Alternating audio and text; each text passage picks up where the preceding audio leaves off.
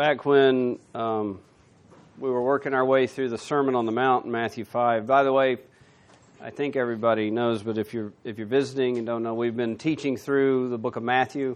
Bob is not here today. He's taught most of it. I did speak once or twice in that on weeks when he wasn't around.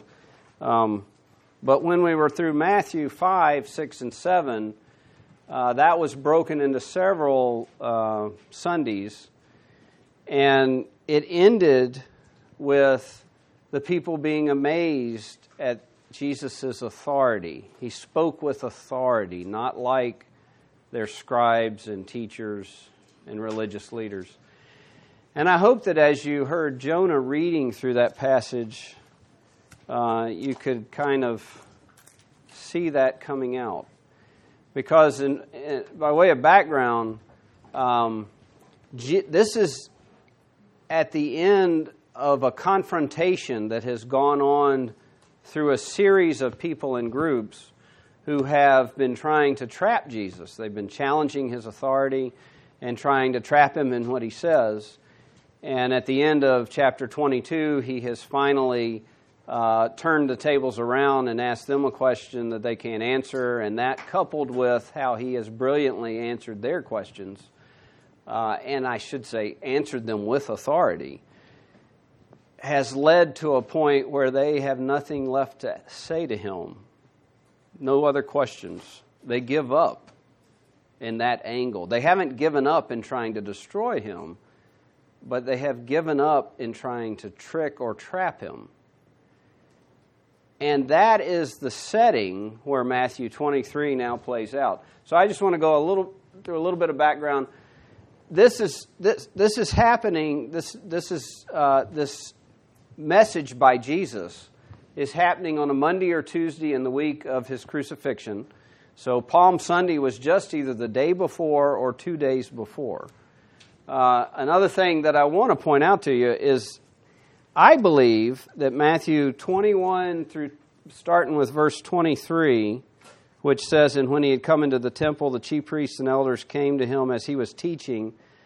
And that the first thing that they try is to challenge him on his authority, because the day before he has driven the money lenders and the money changers and the people selling animals. He's driven them out of the temple.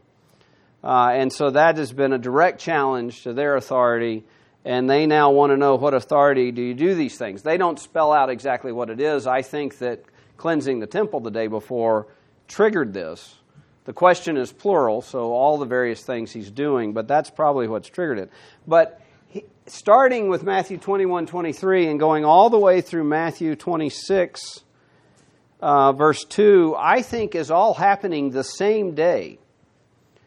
We can debate whether it's on Monday or Tuesday.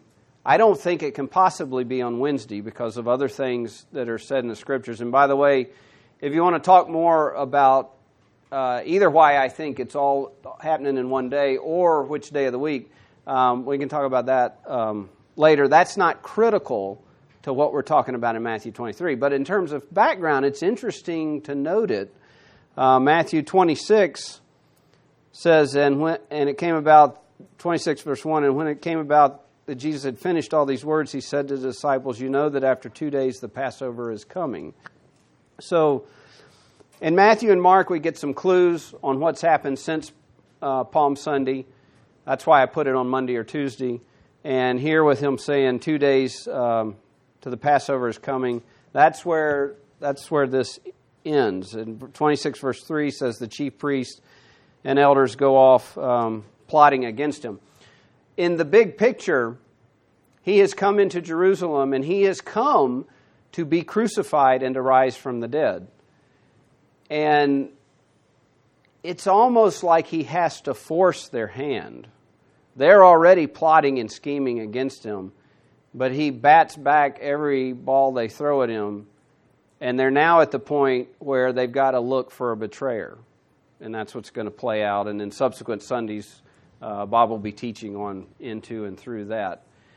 But that's the context of this. I think that Matthew 21, 23, which said he had entered the temple, from there through the end of what we're talking about today is all in the temple.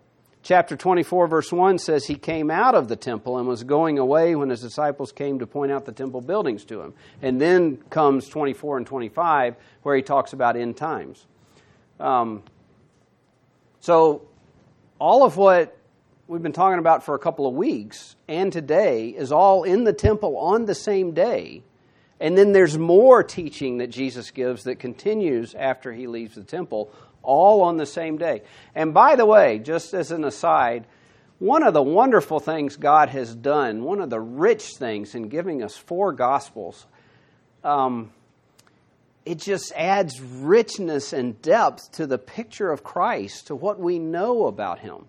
I think of in the Old Testament law where God talks about you don't find anyone guilty unless you have the testimony of at least 2 witnesses. Well, we got 4 with 4 Gospels. But they're all unique.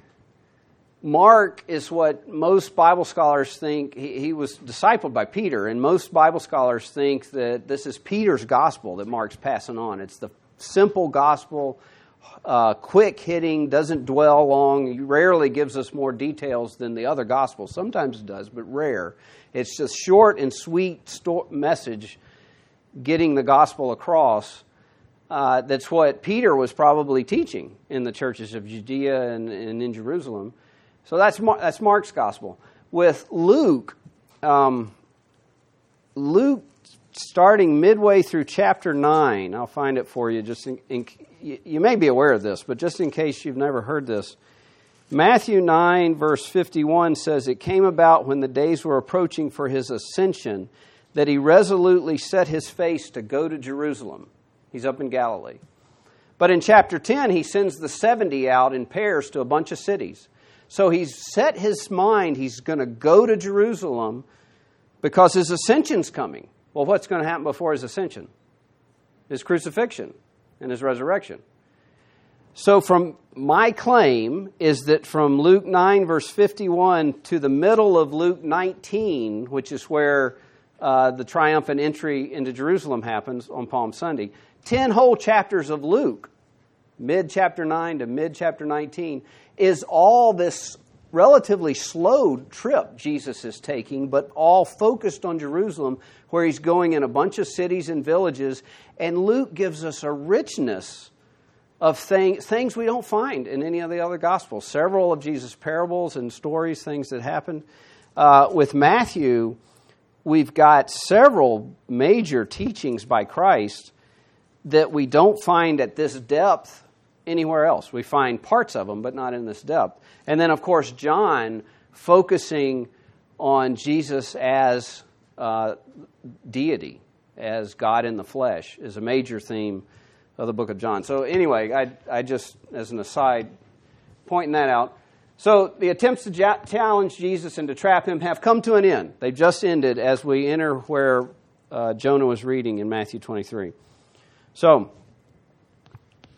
the first 12 verses I'm calling warnings, then the rest of it is woes. But he's speaking to different groups. In these warnings, there's a who that we get answered for us in the first couple of verses. There's actually 2 groups, and each group has 2 groups. So the first group is who's the warnings for? They're for the multitudes and his disciples. We've talked before in various messages and teachings about how Jesus had the 12 disciples that he specially chose to be with him all the time. But he had a larger group of disciples that were following him. When this says disciples, it's probably a larger group, not just the 12, but it's definitely the 12. Then there's the multitudes, lots of people who have been coming out for 3 years now, wherever Jesus is, to hear him. Some of them want to hear his message. Some of them want to see a miracle. Some of them are just curious. Some of them are coming out of necessity and love for family members who are ill, sick, demon-possessed, and they're bringing to him, hoping that he can help their loved ones. They're coming from all kinds of reasons.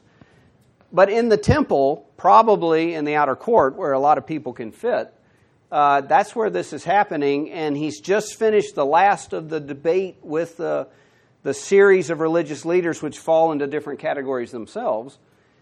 And he turns to the multitudes and disciples to give these warnings. in public, obviously. But the warnings are about another group of people, and that's two groups, scribes and Pharisees, who are probably still in the crowd after all the debate that's been happening, the attempts to trap him. They're still around when the rest of chapter 23 plays out. So I want to pause here for a moment. Who knows what the scribes are? How would you describe them? What do scribes do? They write down the word of God. They Copy. Yeah. So they're taking the manuscripts they have of the Old Testament and they're making copies. And that's what's filling the synagogues. And at this point, it's going overseas too. Wherever Jews have gone, where they have synagogues, their readings are the scribes are the ones who are doing all that copying. They're also doing some translation because Greek is now the language of the day. By Jesus' day, the Septuagint had already been written, which was the translation of the Old Testament from Hebrew to Greek. So the scribes are those copiers and translators, and they also fall into the role as teaching because since they're copying and translating so much, they know what's in it very well. Now, they're not necessarily the ones who would teach theology in that day, but they know what's there. Just as if out of all of us, if there was someone who had been reading the Bible day in and day out all their lives and all the rest of us just became Christians last week, that person, even if he's not a Pharisee, because he's been in the Bible so much, would be the knowledgeable one who could tell us stuff about it. Well, the scribes had a secondary role doing that. They were teachers. Their primary role, however, was the copying and the translating. What do you know about the Pharisees? Who are they? Religious authorities. What else? Lawyers. How would you differentiate Pharisees from other religious leader groups that I haven't named yet? What's special about Pharisees? Yeah, so they are more the ones that would do the theological teaching as well as the mention of lawyers interpreting what all of it means and how does it apply. And the specific thing that hasn't been mentioned that needs to be added here is they viewed the Old Testament as literally the Word of God. They were, in their day, the conservatives who thought the Word of God was to be taken word for word and God meant what He said in it. The problem was that over years they had gotten caught up more into worrying about what people thought. And they had also added a whole lot of interpretive laws when you think about the rabbis, deciding what's work, and how far can I walk in a day before it's work.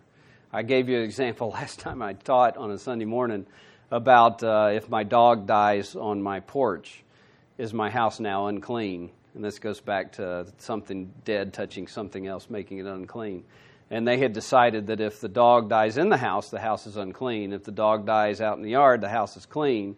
If the dog dies on the threshold, on the porch, then it depends on which way he's facing. If he's facing in, then the house is unclean. If he's facing out, the house is clean. The rabbis were the ones that figured that out, and most of the rabbis were Pharisees. So the Pharisees were the ones who they had a high view of God's Word, but they also had lost a lot of the spirit and heart of it in all of this detailed interpreting every little thing in order, well, in fairness to them, to answer people's questions, they weren't questions aimed at the heart of the matter, but more at the surface of the matter, checking the box type thing. So who's left out of this that we've talked about the last week or two when Bob's been speaking? Sadducees. What do you know about Sadducees? Sadducees didn't believe in the resurrection. They didn't believe in the resurrection. Much about the Old Testament being literal either. Yeah. The Sadducees had they would be the liberals of their day. They were the liberals of their day. Their view of the Word of God, of the Old Testament that they had at that time, was a pick and choose mentality. They didn't view it as literally all the Word of God with His authority. And so the Sadducees had beliefs that were far detached from what God actually said. And that's why in last week's message over in Matthew 22, Bob was teaching on that, you have the Sadducees coming to pose the question about the woman who's married to 7 different brothers as each of them dies. Which one is she going to be married to in heaven? They don't believe there is a heaven. They don't believe that there's a resurrection, but they got this elaborate trap question to try to get at that. Who else is left out of this that got mentioned in chapter 22? Last week or two. Last week. You remember? Who are the Herodians? Who are they? Okay, unbelievers. I don't know that I would go quite that far in their day, but yes, they're a political faction. So they care more about politics than the religious stuff. And that's why Jesus, the Pharisees, when they asked him the question about should we pay taxes to Caesar, they brought the Herodians along with them. Because if he says no, then they can get him in trouble with the political faction. Okay. So I see 3 warnings here, and I'm just going to get them all up here on the screen. I'm jumping ahead slightly, but I think what comes after verse 5 are all examples of the verse 5 item. So going in order, he says in verse 3, so again, he's talking to the multitudes and his disciples with the scribes and Pharisees out in the crowd. They say things and do not do them. Verse 3. Oh, by the way, on those different groups, I need to point this out. The end of verse 2, he says the scribes and Pharisees have seated themselves in the seat of Moses.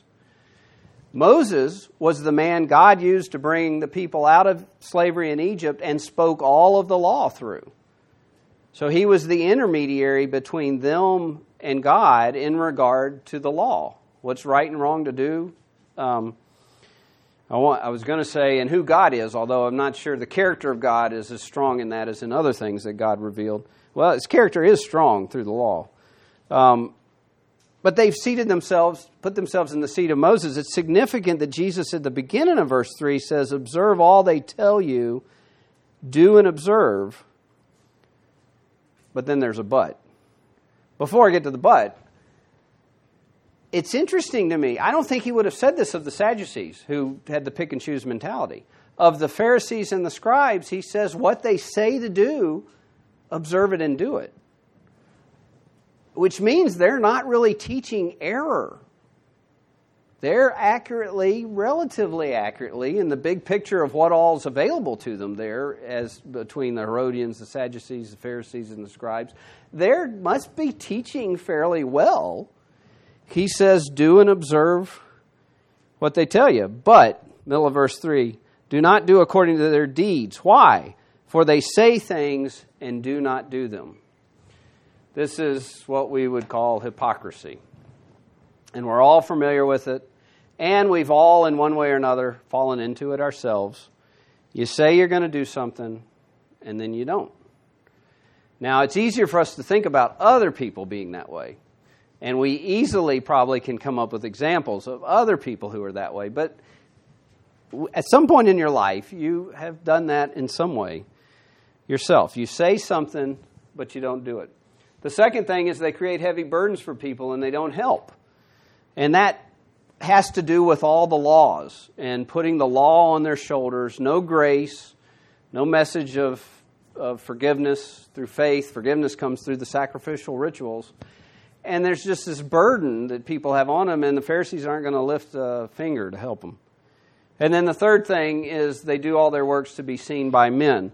In verse 5, he says that they do their works to be seen by men, and then he gives a bunch of examples. I'm not going to hit on every one of these.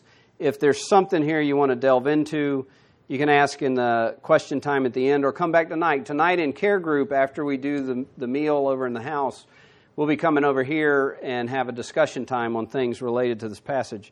But he throws out a bunch of examples, and it's all focused on how they look to other people.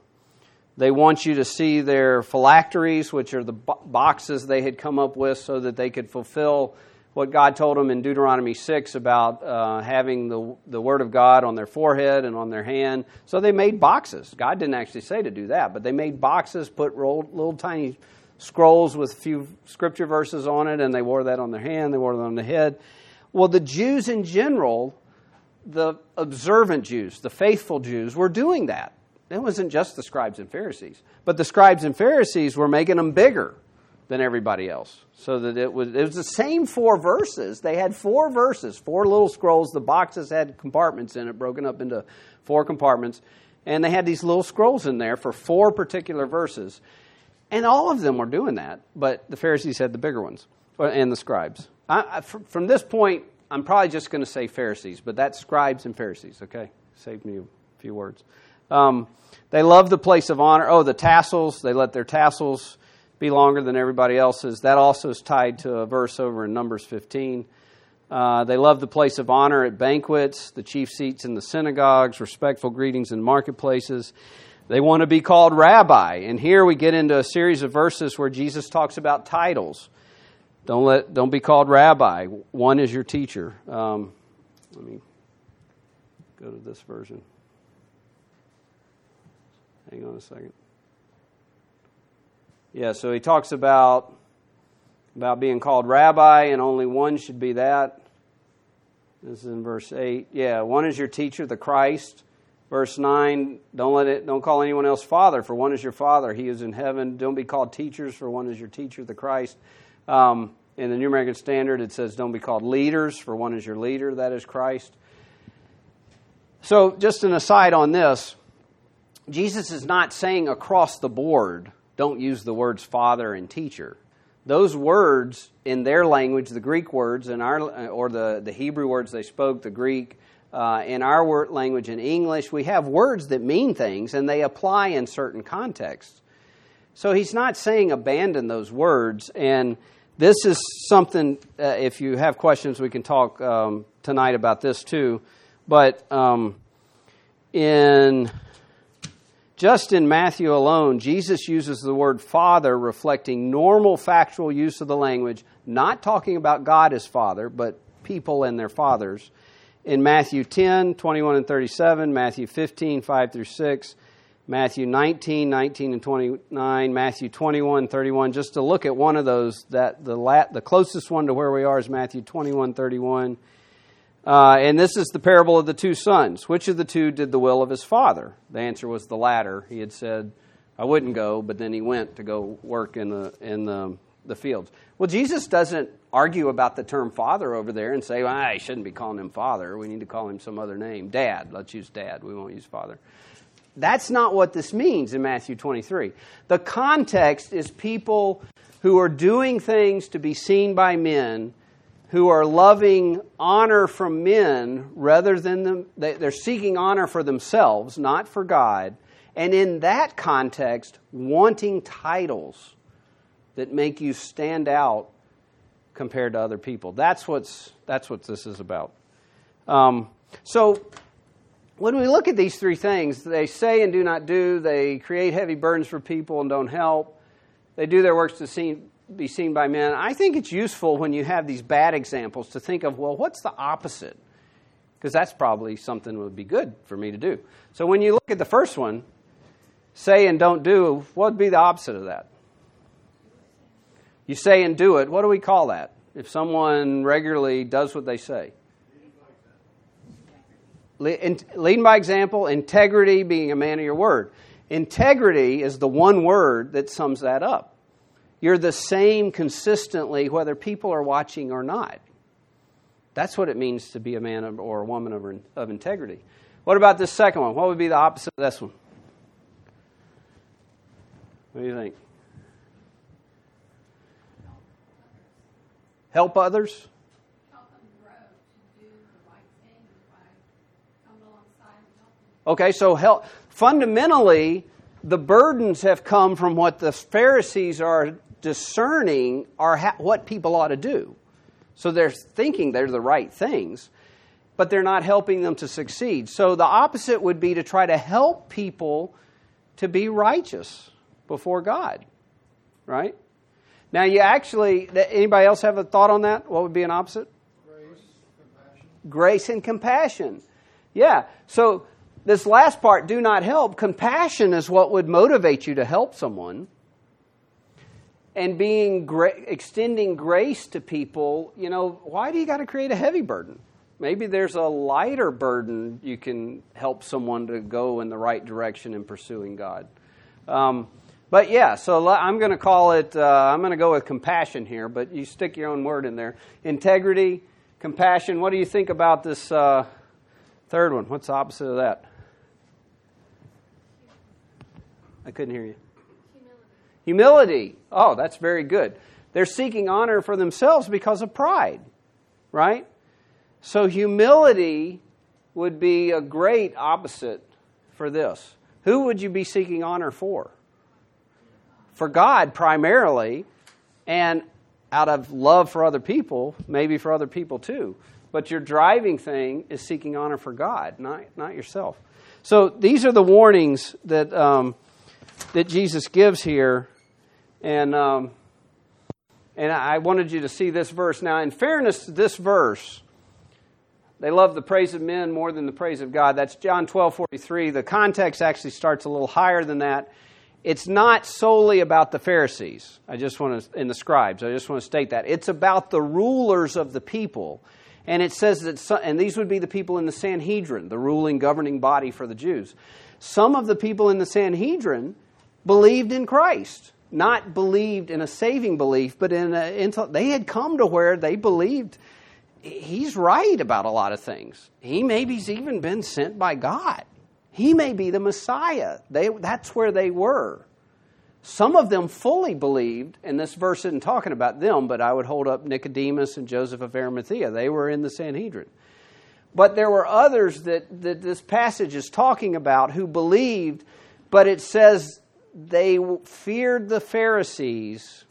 They were afraid they were going to be put out of the synagogue. The Pharisees, as the conservative religious leaders, were the ones apparently who had the power to kick people out of the synagogue, excommunicate them.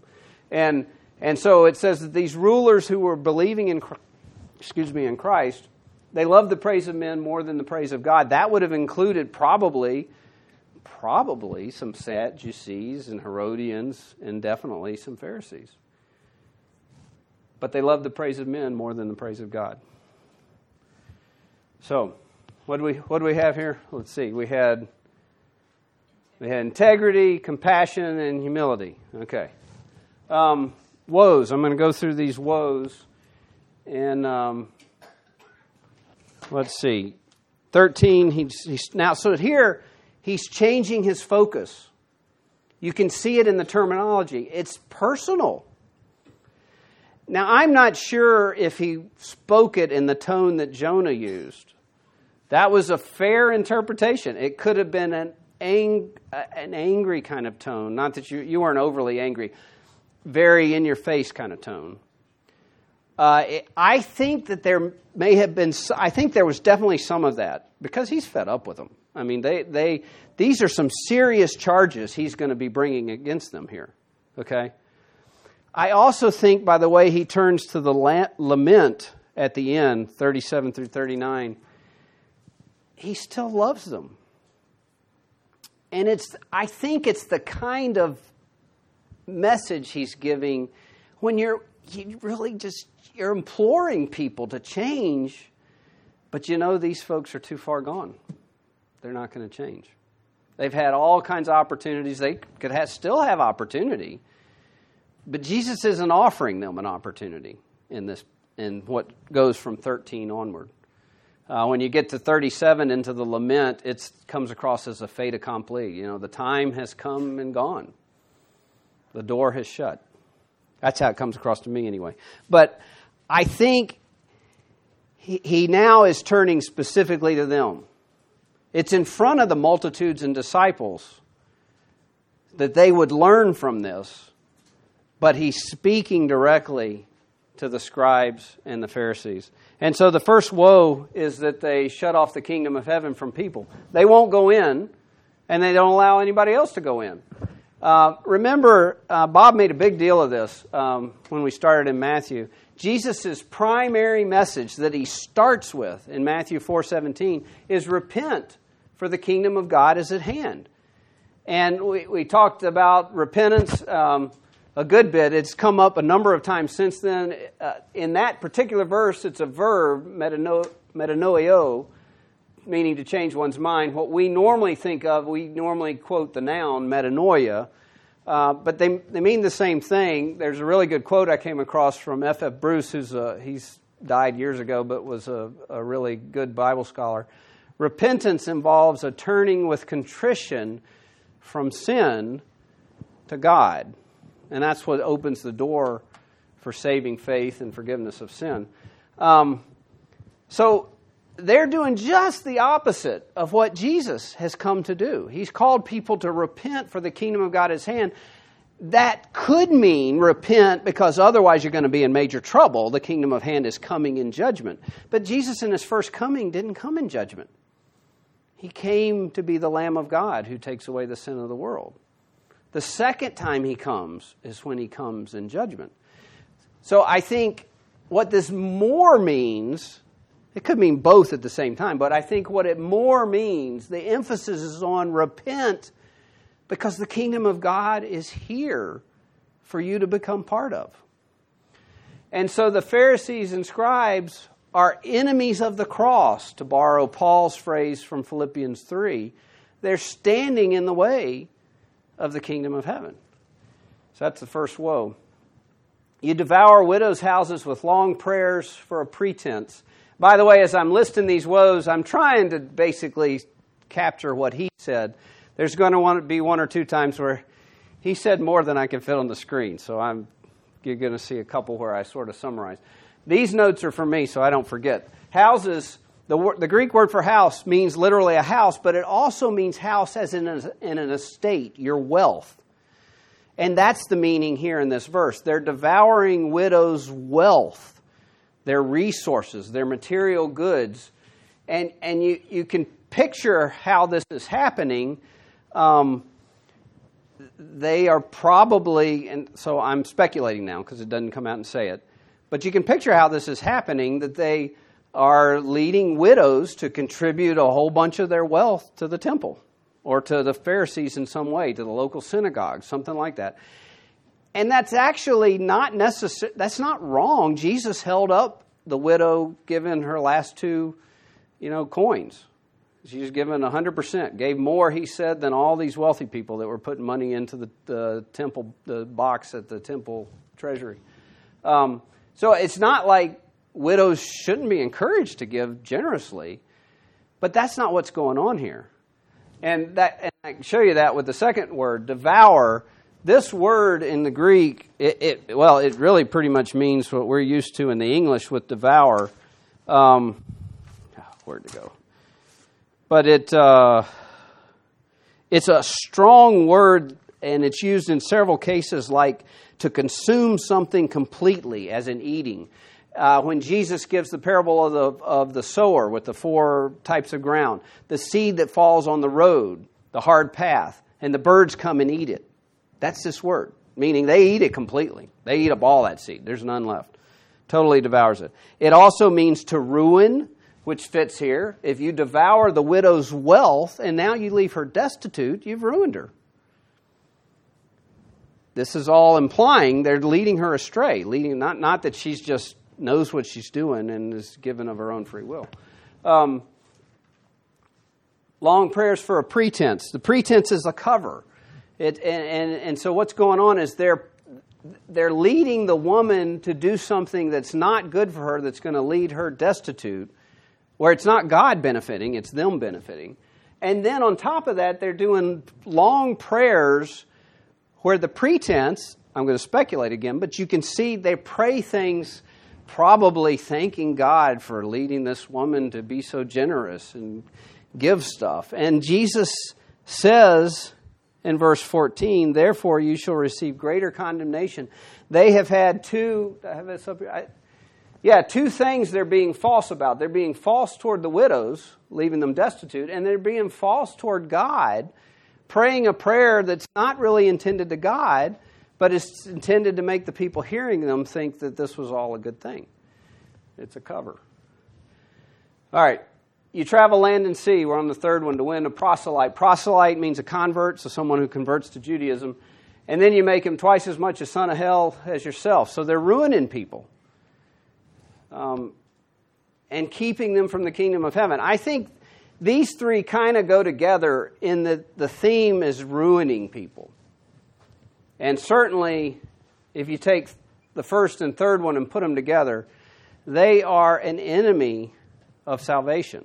They're keeping people from getting in the kingdom of heaven. So at this point, I want to do a little tangent because it begs the question, how does one enter the kingdom of heaven? Now, many of you could go about this a number of ways. I could go about it a number of ways. I just want to share with you what I'm going to call life verses. And you could do the same thing. There's a whole bunch of verses in the Gospels that use the word life. But when I think of that question, how do you enter the kingdom of heaven? Remember, Jesus started Matthew, his ministry, in chapter 4 by saying, repent, for the kingdom of heaven is at hand. Well, Matthew 7:13-14, near the end of the Sermon on the Mount, he says, enter by the narrow gate. For wide is the gate and broad is the way that leads to destruction. So, number one, there is a way that leads to destruction, and then there's another way. I haven't said what it leads to yet, but it's coming. And there are many who go in by it, because narrow is the gate and difficult is the way which leads to life. So the narrow gate leads to life. The wide gate that's easy, the easy road, leads to destruction. There are few who find life. Okay, so as I'm going through, there's going to be 4 of these, what I'm calling life verses. 3 of them also have in the context the idea of relationship with God, which goes really tightly with this. So you don't need to turn there, but you can later if you want. But in Matthew 7, where this verse is from, later in that passage is where in verse 21 he says, not everyone who says to me, Lord, Lord, will enter the kingdom of heaven, but he who does the will of my Father who is in heaven. Many will say to me on that day, Lord, Lord, did we not prophesy in your name, and in your name cast out demons, in your name perform many miracles? We were doing your stuff. That's what they're saying. 23, and then I will declare to them, I never knew you. Depart from me, you who practice lawlessness. They weren't really doing righteousness. But they didn't know him. Jesus says, I never knew you. That's just a few verses after this. So I want you to, I don't have it on the screen, but I want you to kind of remember that. Life, the narrow gate, knowing Christ. John 10:10b, the first part, A, is about the thief comes to kill, steal, and destroy. Jesus then says, I have come that they may have life, and that they may have it more abundantly. In John 10, before this, he has the word picture of being the door. And the sheep will only come through or out because they recognize the shepherd's voice. If someone else comes, they don't know his voice, they won't follow him. There's an intimacy there of knowing a voice. Later in this chapter, he says, my sheep hear my voice, and I know them, and they follow me. And right after that is the strong verse about security and salvation, where he says, no one can snatch them out of my hand. So there again, you have life tied in the context with an intimacy with knowing Christ. John 5:24, he says, truly, truly, I say to you, he who hears my word and believes him who sent me has eternal life and does not come into judgment, but is passed out of death into life. 2 things about this. Hear can mean several things. It can mean I hear, and that's it. Physically, I hear. But hear can also mean you hear and take it to heart and understand it. And Jesus uses it that way in Matthew 13 when the disciples ask, why are you teaching everybody in parables? And he says, I speak to them in parables because while seeing, they do not see. And while hearing, they do not hear. It's got to be 2 different meanings or it makes no sense. And he actually gives us the answer because then he says, nor do they understand. So here, H-E-R-E, this here, H-E-A-R, it's got a meaning to it of you're hearing the words and you're taking them to heart. You understand them and you're going to act on them. Okay? And then believes in him who sent me. So there's 2 conditions he's given, and you have eternal life. The believe there is a Greek word where it's the noun, it's the verb form of the same Greek word that means faith. Everywhere in the New Testament where you have faith showing up, it's the noun form. And where you have believe, it's the verb form. And when you look them up in a concordance, they're one number off from each other. I think the believe one is Greek number 4100, and 4101 is the faith one. And so this is not a believe like just an intellectual belief. It's tied fundamentally with faith. In our English, we tend to think more seriously about faith. Oh, that means I really believe. But if we just have belief alone, well, we can mean all kinds of stuff. I believe that the sun comes up every day. Well, gee whiz, doesn't affect what I'm doing. But there's a belief that's just in your head, and there's a belief that impacts what you do. And really, I think it's fun when I'm reading the New Testament to actually change this, because it puts emphasis in it and say, has faith. So he who hears my word and has faith in him who sent me drives that home. Now, the word of God is believe, but you need to understand what that means. This is a belief that's tied fundamentally to faith. It's the verb form of faith. All right, last one. John 17:3, and this is eternal life, that we may know you, the only true God, and Jesus Christ, whom you have sent. So, entering the kingdom of God has to do with life that Christ gives that comes in relationship with Him. Going back to the woes, the Pharisees are standing in the way of all of that because they are not seeking real relationship with God. They are wanting everybody to think greatly of them, and that's really all that they're caring about. Going on into the woes, the next one, you fools and blind men don't understand what is greater. This has to do with religious oaths, and you see that there in the passage. Why would you need to give an oath? What motivates that?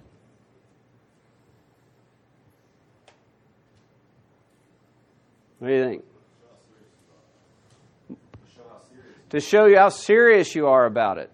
Yeah, and Jesus is showing them here, and I'm not going to delve further into this because the logic is obvious as he's talking about it, but their thinking is just warped.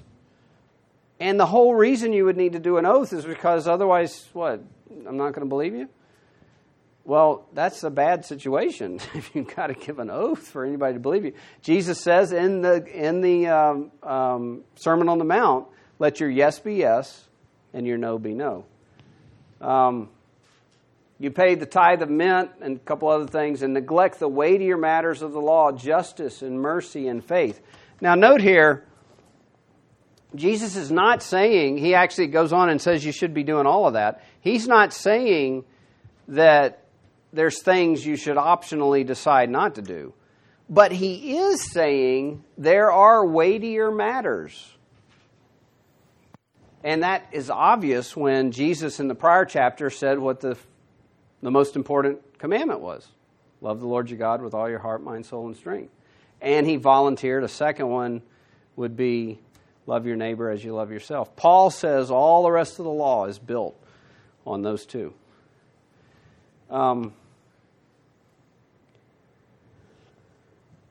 Yeah.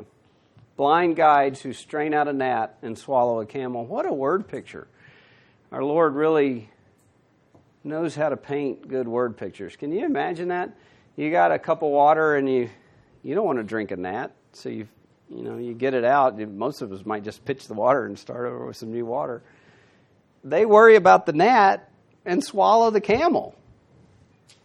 This is the key thing. They're neglecting the weightier matters of the law. And that's a theme through these last several of the woes.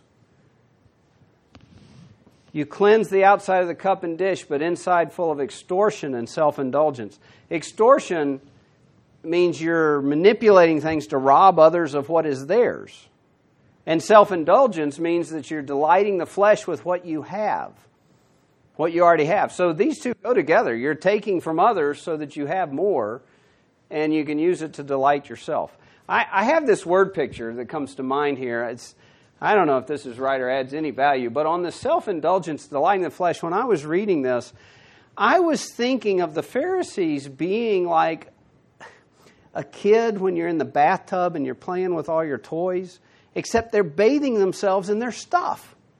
They just got all their stuff, and it's just all about them and their stuff. And that's and I don't have the reference ready, but Jesus also rebuked them in another place because they were saying that what they had was Corban, and thus they didn't have to give it to their parents, didn't have to help their parents because they were keeping it for God. Well, they weren't really keeping it for God. They were keeping it for their thing, the synagogue where they had their employment, the thing that they were doing. But you can see how they've got their priorities all out of whack because they're not focused on the inside. God's caring about the heart. They're focused on what people think. Do we look good? Just as an aside, a thing that comes to mind here, for me, I like to study the Bible, but I have to do a reality check every now and then. Am I doing that because I love God?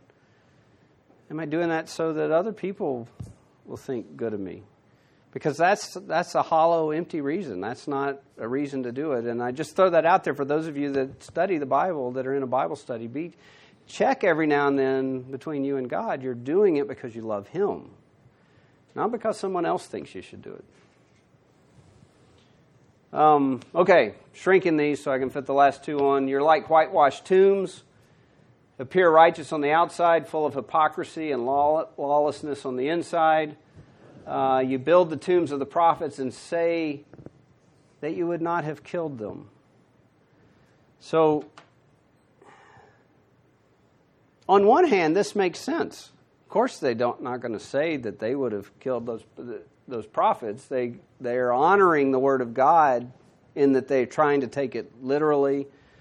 But Jesus is again pointing out a flaw in their logic, because they're admitting that they're the descendants of those who killed the prophets.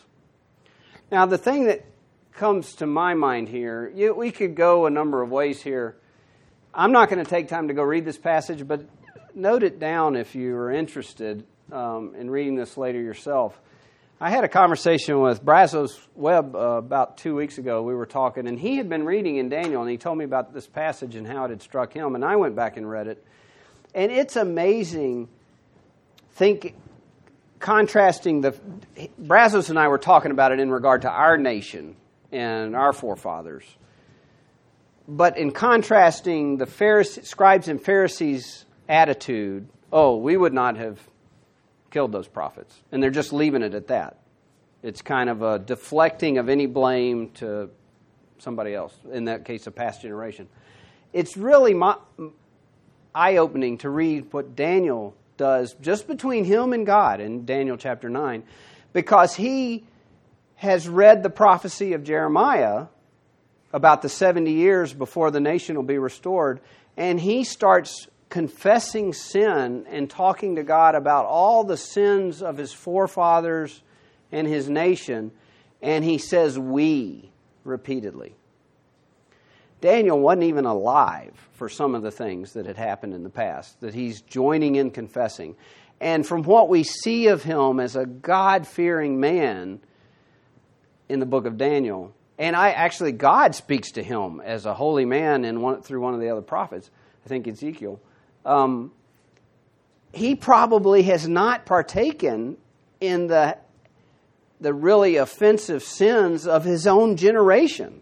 The idol worship that was going on, that we talked about in Sunday school this morning, going on in Jerusalem right before the fall of the nation. And yet, even though he was not alive for some of those past sins and wasn't probably partaking in the sins of the current generation, he's including himself because he's part of the nation. And he's confessing sin to God, and it's a completely different response to having a lineage who has sinned than what you see the Pharisees and the scribes taking. Because he's joining in that confessing, my people have sinned, we have sinned. He doesn't even do what I just did there. My people have sinned. Not me. I'm over here. The sinners are over there. We have sinned. Brazos and I, in talking about that, we were talking about our country with abortion as a major stain on our nation.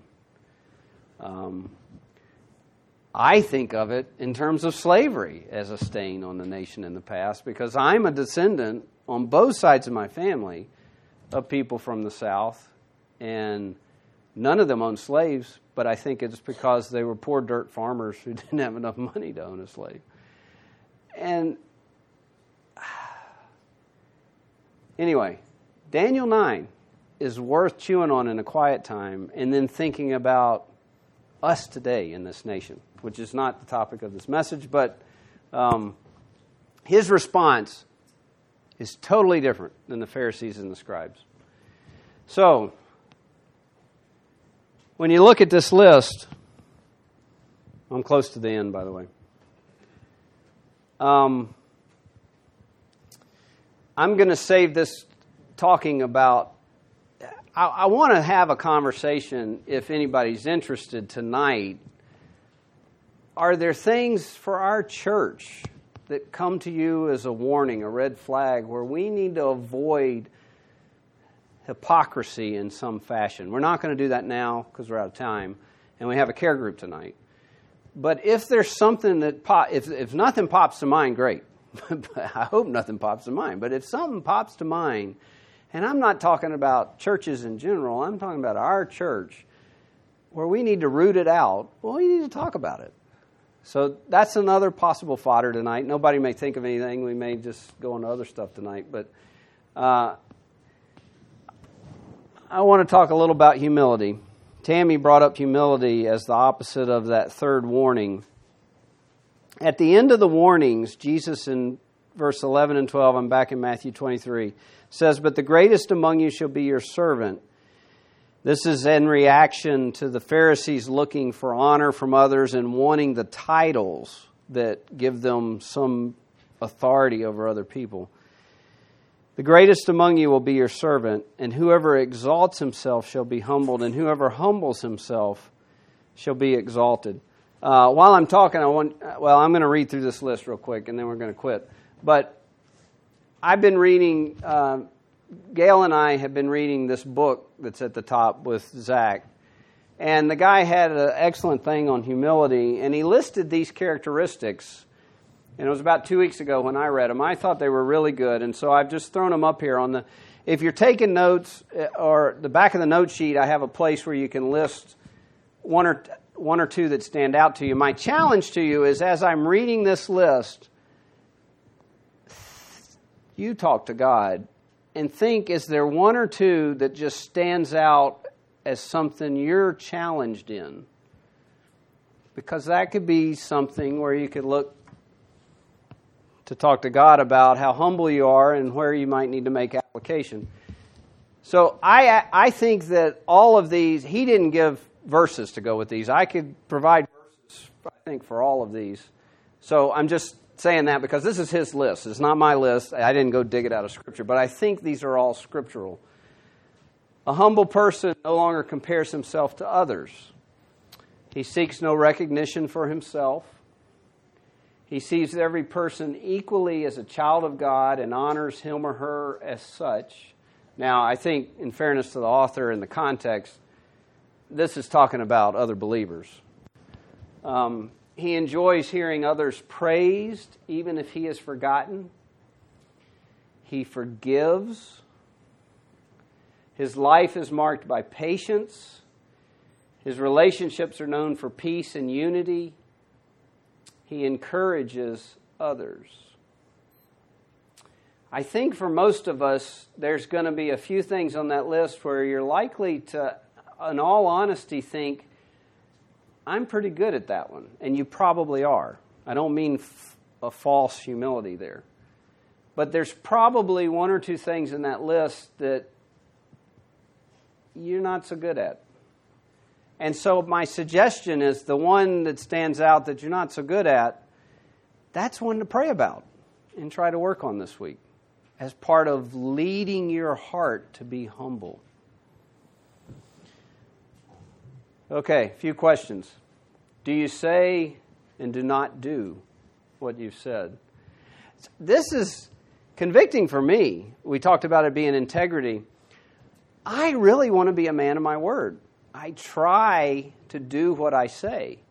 But there are times where circumstances conspire against me and I fail to follow through. But I have one, I'm just going to admit it in front of everybody, that with my wife, I have gone years telling her I'm going to clean out my office and clean out a whole bunch of boxes that were in a shed. And I am finally now doing it. But when I say repeatedly I'm going to do that and I don't do it, bless my wife, it makes her feel like she's not important because it's something that mattered to her. And I could give you a long list of reasons why it never happened.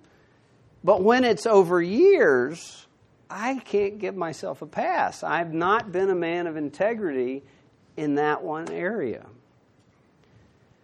Do you say and do not do? Are you a person of integrity? Are you compassionate? Do you want to help people succeed? And I mean in their walk with God. Do you seek honor from God or from people? Your answer might be both. But you need to chew on what should the focus be. Is there hypocrisy in your life? And more important, I think almost all of us, if we're honest, we can think of things where we have been hypocritical. This is where you want to focus. How may you start removing it and change that thing so you're not a hypocrite in that area?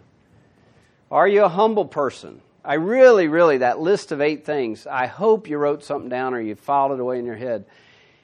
Do I have it here, yeah. 1 Peter 5:5. God resists the proud but gives grace to the humble. You don't want to have God resisting you. From what I see in Scripture, this is the number one way to be on the outside with God where He's pushing against you. If you're not humble. He resists the proud. He resists the proud. Even though you're a child of His and He loves you and you're going to be in heaven with Him, if you're being proud in a given area, you can expect resistance because He doesn't want you to be in that way. But when you're humble, He gives you grace. You want grace in your life? Here's the formula. Be humble. The method, be humble. Formula would be, got to have an equal sign. Humility equals grace plus God, something like that. I don't know.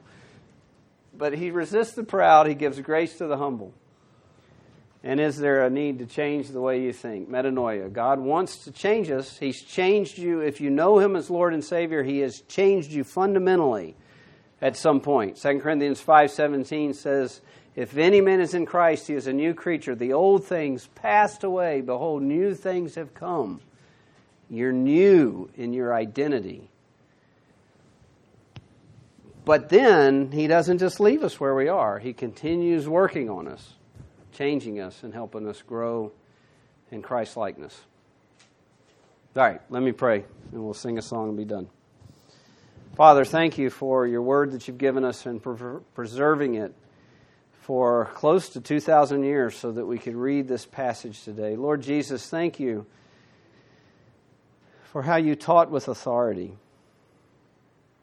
Help us to understand Your word rightly and to see how it applies in our lives. Lord, I don't know how this applies specifically in each person's life here. I only know what You're laying on my heart for me. But You know everybody's heart here.